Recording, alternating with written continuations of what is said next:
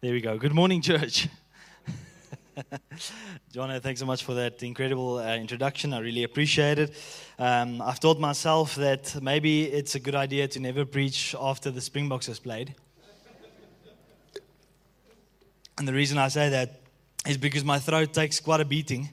When I watch any type of sports, whether it's Manchester United playing or the Springboks playing, my throat takes a beating because I just can't contain my excitement when the game is on. And my wife normally tells me just try to calm down a little bit. It's not that exciting. It's only a game. And then I'm even more angry at that time. Everyone that knows the term, it's only a game. But anyway, just this morning, I've titled the sermon, "The Power of Provision." And I want to engage the room just for a moment. Who of you have heard of the term Jehovah Jireh, the Lord our provider? Just give me a bit of a... Okay, cool. All right, so most of us has heard of the term. And who of you have prayed for anything in your entire life and God provided in some way or form? Okay, hold your hands up just for a second. I just want us to just look around the room just for a second. I just want us to understand that God is providing for each and every person in the world. Constantly, He's giving things. Constantly, He's giving us the nurture that we need. He's giving us the love. He's giving us even the monetary gain, if that was the case. He provides for us. And even for you guys that had the baby dedication this morning, you would know if you were praying for a baby for a long time, if you were praying for just God to provide new life in and through your life, that's an amazing blessing, and that's a way God provides for people. And such an incredible thing that we can celebrate that as a spiritual family, knowing that God is part of our lives. He's never distant. We don't worship a God that does not want anything to do with us, or does not want a relationship with us, or doesn't want intimacy with us. We're worshiping a God that wants intimacy with us. He wants to have a relationship with God, with us, and He enjoys just being present in these moments as well, being with us. And as we're speaking, He is part of this service, and we always welcome Him into the service. But I would say most Christians also, unfortunately, links the name Jehovah Jireh to God providing in some monetary gain or monetary way only. But we obviously know, just by gauging the room, that we've already seen that God provides in so much more ways.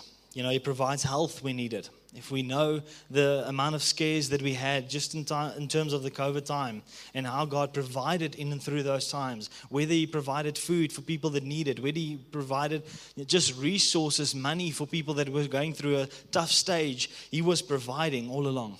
He was part of our lives. We made it through it. If you're sitting here today, you made it through it. And that's an incredible thing. That's something that we can look back and say, Lord, thank you. Thank you. I'm just so thankful that we made it.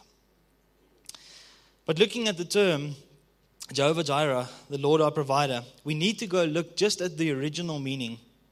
And we find the original meaning in Genesis 22, where the original meaning says the Lord will provide. And I'll take you back to the story in Genesis 22, verse 6 to 8. And this was speaking of a future tense occurrence where Abram had to apply some faith to what happened. So Genesis 2, verse 22 to 6, verse 6 to 8. It says the following. It says, "And Abram took the wood of the burnt offering and laid it on Isaac his son. And he took his hand, the fire and the knife. So they went both of them together. And Isaac said to his father Abram, 'My father.' And he said, 'Here I am, my son.' He said, 'Behold, the fire and the wood, but where is the lamb for the burnt offering?' Abram said, 'God will provide for Himself the lamb for burnt offering, my son.' So they went both of them together." Now, just dissecting that scripture a little bit, you'll see there's some similarities or some things that stands out. The first one is that the burnt offering and laid it on Isaac his son. If you think about the wood and Jesus on His way to Calvary, Jesus on His way to be hung on a cross, with the wood on His back. And the second part is that, isn't it interesting that even in the scripture, Abram said, "God will provide for Himself the lamb for a burnt offering, my son." And if you know the story, obviously He didn't provide a lamb, He provided a ram. And the lamb is just this beautiful context. There's a future occurrence still to happen. And Abram applied the faith to it, saying that, Lord, I know you will provide. And that's why he called that mountain or that area, the Lord will provide. And if you know, eventually the temple was also built on that very place where Abram said, the Lord will provide, because his presence was with us. And that's the beauty of just the context there. And this was also the first time that God was called provider. And a declaration of faith was made that day in accordance with God's character and loving nature, that God will provide. That is who He is. That is His character. That is just the way God does things. And that's an amazing thing that even Abram said, I name this place, God will provide, out of faith. Today, it takes me to my second point, is just God does provide. And that's the second point that I want to touch on. We see that even the New Testament, 2,000 years later, from the time Abram lived, reminding us via Jesus himself that we should not be anxious about provision, because God is still the provider. We see in the scripture, Matthew 6, verse 25 to 27. And Jesus reminding the crowd and the disciples that, therefore I tell you, do not be anxious about your life, what you will eat or what you will drink, nor about your body, what you will put on. Is not life more than food, and the body more than clothing? Look at the birds of the air. They neither sow nor reap nor gather into barns, and yet your heavenly Father feeds them. Are you not more value than they? And which of you, being anxious, can add a single hour of his span of life? And thinking about the scriptures, that last question always catches me the most. Which of you, by being anxious, can add a single hour to his span of life? And I think about just maybe it's us in Gauteng. We have this culture. Every time I go to Cape Town, I feel the people are so slow. You know, if you want to get work done, it always takes so long, and they always just, it's almost like they're going nowhere slowly. You know, I don't know if that's a Gauteng culture. Maybe that is a Gauteng culture. But the reality is that if you think about how anxious we are in Gauteng, if you think about how anxious we are about many things, we stress about a lot of things, because if I don't drive the right time, I'm going to sit in traffic. And if I don't do certain deadlines or get to certain deadlines, I'm going to be in trouble maybe. You know, we're anxious about a lot of things. But there was something that encouraged me in this week so much. I went to Estreto and I had a meeting there, and after I finished my meeting, I spoke to one of the car guards. He's a Zimbabwean guy, and he came obviously to South Africa to have better opportunities, and he's actually a crane operator. That's what he does. You know, he worked for a construction company until he was laid off or retrenched. That's the right word. When he was retrenched, he had to look for something else, but his family and his kids, and he's looking after his family and kids.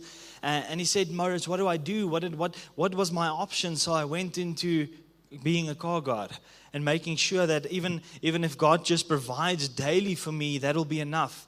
And he says, yes, I have many problems, Mauritz, but the one thing I can't complain about is the fact that I've never slept hungry. Ever. My family has been fed. I'm able to pay that 2,000 rand rent that I have to pay every month. And he was just opening up to me, saying that I can pay all these things. I have the resources. I have the money. I have it. Like God provides for me every single day. I cannot complain. And that hit me. It hit me quite hard, that sometimes we think about our own lives, and you think about the new car that you can't buy, the new house that you can't buy, the new iPhone you can't buy. And then I'm thinking, just in my own life, why am I so ungrateful sometimes? Because he is grateful for the fact that he can provide for his family. And a car guard salary. And he says, yes, but some days it's tough. It's tough. He doesn't get a lot of money in, and you know, but he says he can't complain whatsoever because he can feed his family. And if that is all there was, then that's enough for him. And then it reminded me just of the scripture further in Matthew 6, verse 30 to 34, where Jesus again reminded the guys, and he said, "But if God so clothes the grass of the field, which today is alive and tomorrow is thrown into the oven, will he not much more clothe you, O you of little faith? Therefore, do not be anxious, saying, what shall we eat, or what shall we drink, or what shall we wear? For the Gentiles seek after all these things, and your heavenly Father knows that you need them all. But seek first the kingdom of God and His righteousness, and all these things will be added to you. Therefore, again, do not be anxious about tomorrow, for tomorrow will be anxious for itself. Sufficient for the day is its own trouble. And just in and out the scripture, I was realizing that rather than being anxious and worrying about where our next meal would come from or how we would be able to pay our bills, we should maybe just go and sit at Jesus' feet and say, Lord, I just want to seek your presence. I just want to sit in your presence. Why? Because the Lord knows what you need. He knows exactly what you need. He is our Heavenly Father, and the context just behind it is that He's a Father that looks out for His kids. He knows how to provide. We don't have to tell God how to provide. He knows. Sometimes we needed to be reminded of that. The next scripture was so profound, just how He taught the disciples, and in the moment of distress where they have all these people in front of them, and basically I always see Jesus is humor in moments like these, and you'll understand what I mean now. Matthew 14 verse 16 to 21 says, but Jesus said, they need not go away. You give them something to eat. 5,000 people sitting in front of them without even the women and the children counted. It's got an interesting thing, and I just see Jesus, he's basically preparing something for them to realize of His provision. He's preparing the foundation that they would understand that I am the provider, and I'm going to show you something. You hear the scripture, what it says. It says, they said to Him, we only have 5 loaves here and 2 fish. And He said, bring them here to me. Then He ordered the crowds to sit down on the grass, and taking the 5 loaves and the 2 fish, He looked up to the heaven and said a blessing. Then He broke the loaves and gave them to the disciples, and the disciples gave them to the crowds. And they all ate and were satisfied. And they took up the 12 baskets full of the broken pieces left over, and those who ate were about 5,000 men, besides the women and children. Isn't it amazing that Jesus is just showing them something, that I'm the one that provides. I know you have human limitations. I know you maybe can't provide, but I can. Just trust me. Let me do this. It's what I can do. It's amazing. And the big idea here is that God is able to take what we have and multiply it greatly in order to accomplish His greater purposes. The purpose behind provision is to serve a much greater purpose. That's the thing. If we think about the kingdom of God and how He provides for us on a day-to-day basis, when He provides for us, it's always for a greater purpose so that the kingdom can benefit. It's never just so that we can be enriched. It's never just so that we can just enjoy the worldly pleasures and the desires that comes with it. Yes, there is a part that we can enjoy that, but that's not why He provides. And that takes me to my next point. God did provide. If we think about Jesus' sacrifice on the cross, it was and will always be the most valuable manner of provision that He can ever give. And that's eternal life. And it doesn't even matter what happens on earth. The fact that if we receive Jesus as our Lord and Savior in our own lives, we've already received the best provision that we've ever could. God has already provided. We are going to be in eternal life. It doesn't even matter what the turmoil or circumstances or situations is we may face in this world. The fact of the matter is, the moment I close my eyes, I'm in a better place. God has provided.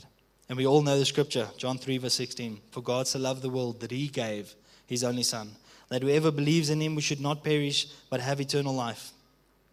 For God did not send His Son into the world to condemn the world, but in order that the world might be saved through Him. Whoever believes in Him is not condemned, but whoever does not believe is condemned already, because he has not believed in the name of the only Son of God. And this scripture speaks of a past event where God did provide the ultimate provision. And we might need to be reminded of that so many times, that God has done it already. He's already provided for us more than enough than we ever could. My next point speaks about God actively provides today, or actively provides daily. When we think about just God's provision today, we need to view life through the lens of God owns everything, and therefore we are only stewarding God's possessions. We need to change our view. We need to understand that we own nothing in this world. God is the owner of all things. And the moment that kicks in our own lives, we would start stewarding our money, we would start stewarding our resources in a much different manner. Because we realize that God owns everything. I need to steward the money as best possible I could. I need to steward my resources as best possible I could. And even in this moment where we had a baby dedication, I need to steward just what I learn or teach my kids one day. I need to be a steward of that. That's the way God provides as well. And in our world today, when we speak about money, money is the litmus test of our faithfulness. God uses it more than any other thing in our lives today to test faith. And you might ask why. Why is that? It's because it's the thing we have the hardest time with. If you think about money, it's in general. If you would like to see someone's character, just touch their wallet. See what happens. I know there's one of the pastors in America that had a service, and I found it quite funny when I saw it. He was asking the people in the crowds to say, okay guys, we're going to give our tithes and offerings today, but I want you to reach into the guys next to you wallet and give a nice, tithe and offering, the one that you would give if it was not your money. And obviously the people were like, no, please don't do that. But the reality is, if you think about it, if we saw it from a perspective that God owns everything, we would definitely already have a better mindset with regards to just the way we steward our finances. But there's something funny I want to just tell out of my own experience, and I think we all know someone who, when you need to pay something at a restaurant, then suddenly they forgot to bring their wallet. Anyone? Anyone remember, has a friend like that? You know someone like that is like,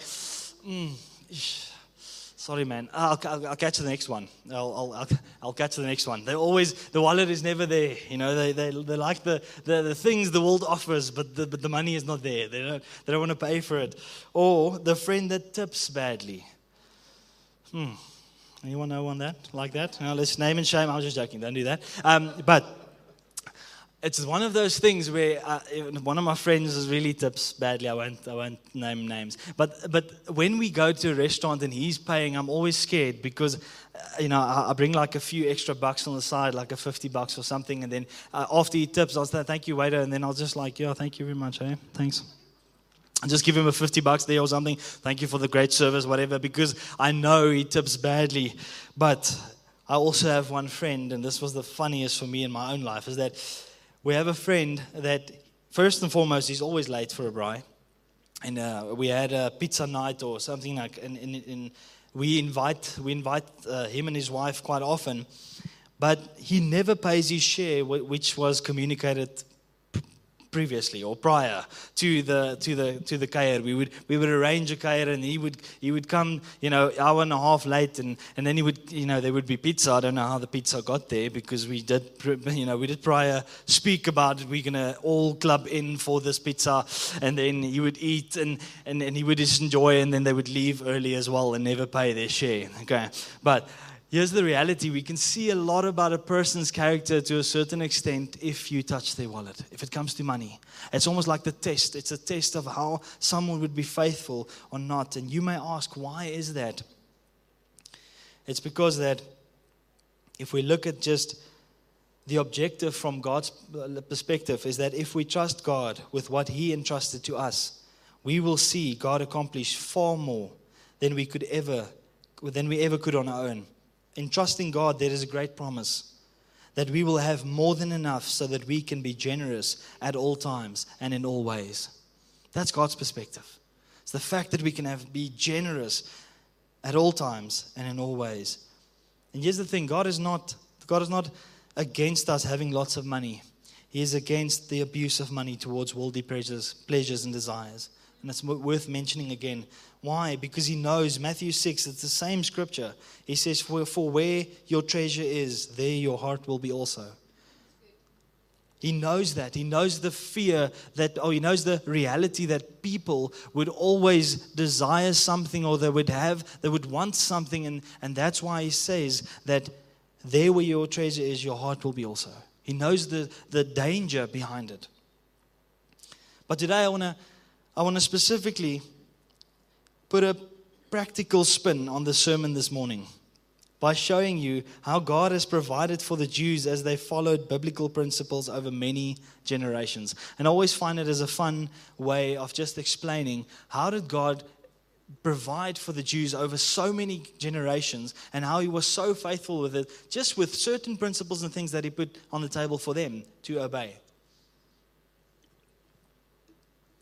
Who of you have heard of the jar principle that the Jews use? The jar principle, you've maybe heard the fact that they put money in certain jars. Okay, so some of you, I see there's a few hands that use it. But let me give you some stats. So in 2009, Jews were 0.2% of the world's population, but yet they owned 33% of its riches. Just want you to let that kick in for a moment. In 2009, Jews were 0.2%. It's not 2%. 0.2% of the world's population, yet they owned 33% of its riches. And then I started thinking, like, why is this? I want to study this a bit. I want to see what is the reason they do things the way they do. Where did they get it? Some of the principles that they have today is from Scripture, and I'll give you the Scriptures as well. But they follow the jar principle from a very young age. And let's just say, for the sake of the argument, this is jars, okay? What they do from, I'm going to say the age of 6, it can be any age, but whatever age you want to give your children an allowance of any sort, okay? Zakgeld, if you call it like that. All right? So what they would do is, they live according to the jar principle. Firstly, they started with, they only live on 50% of their income. Okay?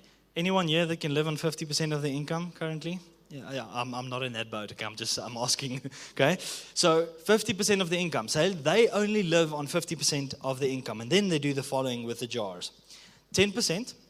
So I'm going to take 100 rand as an example. So now you give your kid 100 rand at the age of 6, and he would take 50 rand, put it aside. That will be the money that he uses for his day-to-day things on a monthly basis. Okay, then he would take 10 rand. This will go into the saving jar. Okay, that will just be for saving money, 10%. Then he will take 10%, and this will be his generosity jar. Okay, meaning that jar he can use for any purpose he would like. So let's say, for example, he goes to school and one of his friends can't buy toasted cheese, at the Snoopy, for example, at the tuck shop. Okay, now his friend didn't bring food as well, so he doesn't have food, and now he feels the unction to say, okay, I would love to just give my friend the 10 rand so that he can buy himself a toasted cheese. Now, obviously, I know a toasted cheese is not 10 rand, but just say for the sake of the argument that is what he would like to do. Then they take another 10% and they use it towards, I did say tithing, right? Okay, tithing. Thank you very much. Okay, then they use 10% for tithing. So 10% generosity, 10% saving, 10% for tithing, and 20% for investment. Okay, so 20 rand would go in there. So here's the thing. If you think about investment and saving, they save about 30% of their entire income. Okay, because if you take the investment and you take the saving, it's about 30%. If you take the other 2%, the 10% saving, the 10% generosity and the 10% tithing, they give away 20% of the income. So what does it mean for them? It means that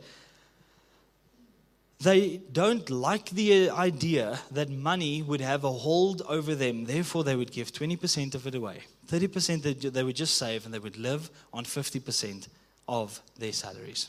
Okay. Here's the other thing they do. Once the kid that they've taught the jar principle reaches the age of 18, they would make sure that if they buy a house eventually, they would give them 50% of the house's like price, for example. So let's say, the kid marries, he goes and buys a house, and the house is R1,000,000, for example. The parents would say, okay, here's 50% upfront. There's your 500,000. You can use it towards the deposit if you would like. You can do it whichever way you would like. And that's the way they do it. So then I asked myself, where do they get it? How do we get to this point? Why did they do this, for example? Because they read scriptures, for example, like Proverbs 13, verse 22, where it says, a good man leaves an inheritance to his children's children, but the sinner's wealth is laid up for the righteous. They follow a principle that leaving or blessing 2 generations after them.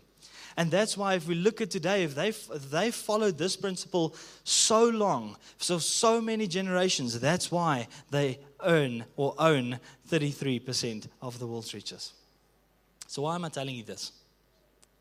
I'm not communicating this because I think you have to apply these principles in your own life. I'm merely advocating that we can learn from the Jews in terms of how they manage their finances from what God gave. Just principles in general. Things that God was saying, I want to provide for many, many generations. And there's certain things that I'll put in place to help you to do those things. And it might help the next generation or 2 generations after that. So I want us to just do a quick recap just of the sermon. The first one was that there's a promise that God will always provide for us. Secondly, there's an assurance that God already provided for us through the atonement of Jesus. And lastly, there is evidence that God still provides for us on a daily basis. And the fact that we all put our hands up was a great testimony of that. Saying that, Lord, you still provide in our day-to-day lives. You are still active and alive in our own lives. You are part of it. So therefore, this morning I want to ask just the band to come up. And I want to, that song that says, great is thy faithfulness. Sorry, not the one, the great is your faithfulness. Sorry, the second last one. If we can maybe just do a declaration of faith, but also of thankfulness this morning. Saying that, Lord, I am so thankful for what you've provided for me over these few years or past years. I'm so grateful for the fact that you were part of my life all along. You were part of my journey. You've provided for me all along. And the 2 questions that I want to ask as a ministry moment, I want to ask, in what areas of your life have you missed God's provision and you became mindful of them maybe during this sermon? Areas that you've missed maybe, that you haven't thought of in a long time. The fact that you think your kids are just there and it's just common courtesy. No, the kids were a blessing. They're part of your life. There's something special in your life. But the second question is, what areas of your life are you not stewarding the resources God entrusted unto you? Can I ask that just this morning that we just take a moment and be so thankful just for how God has provided for us in our own lives. And think about those things and thank God for those things, whatever it may be. Thanks so much.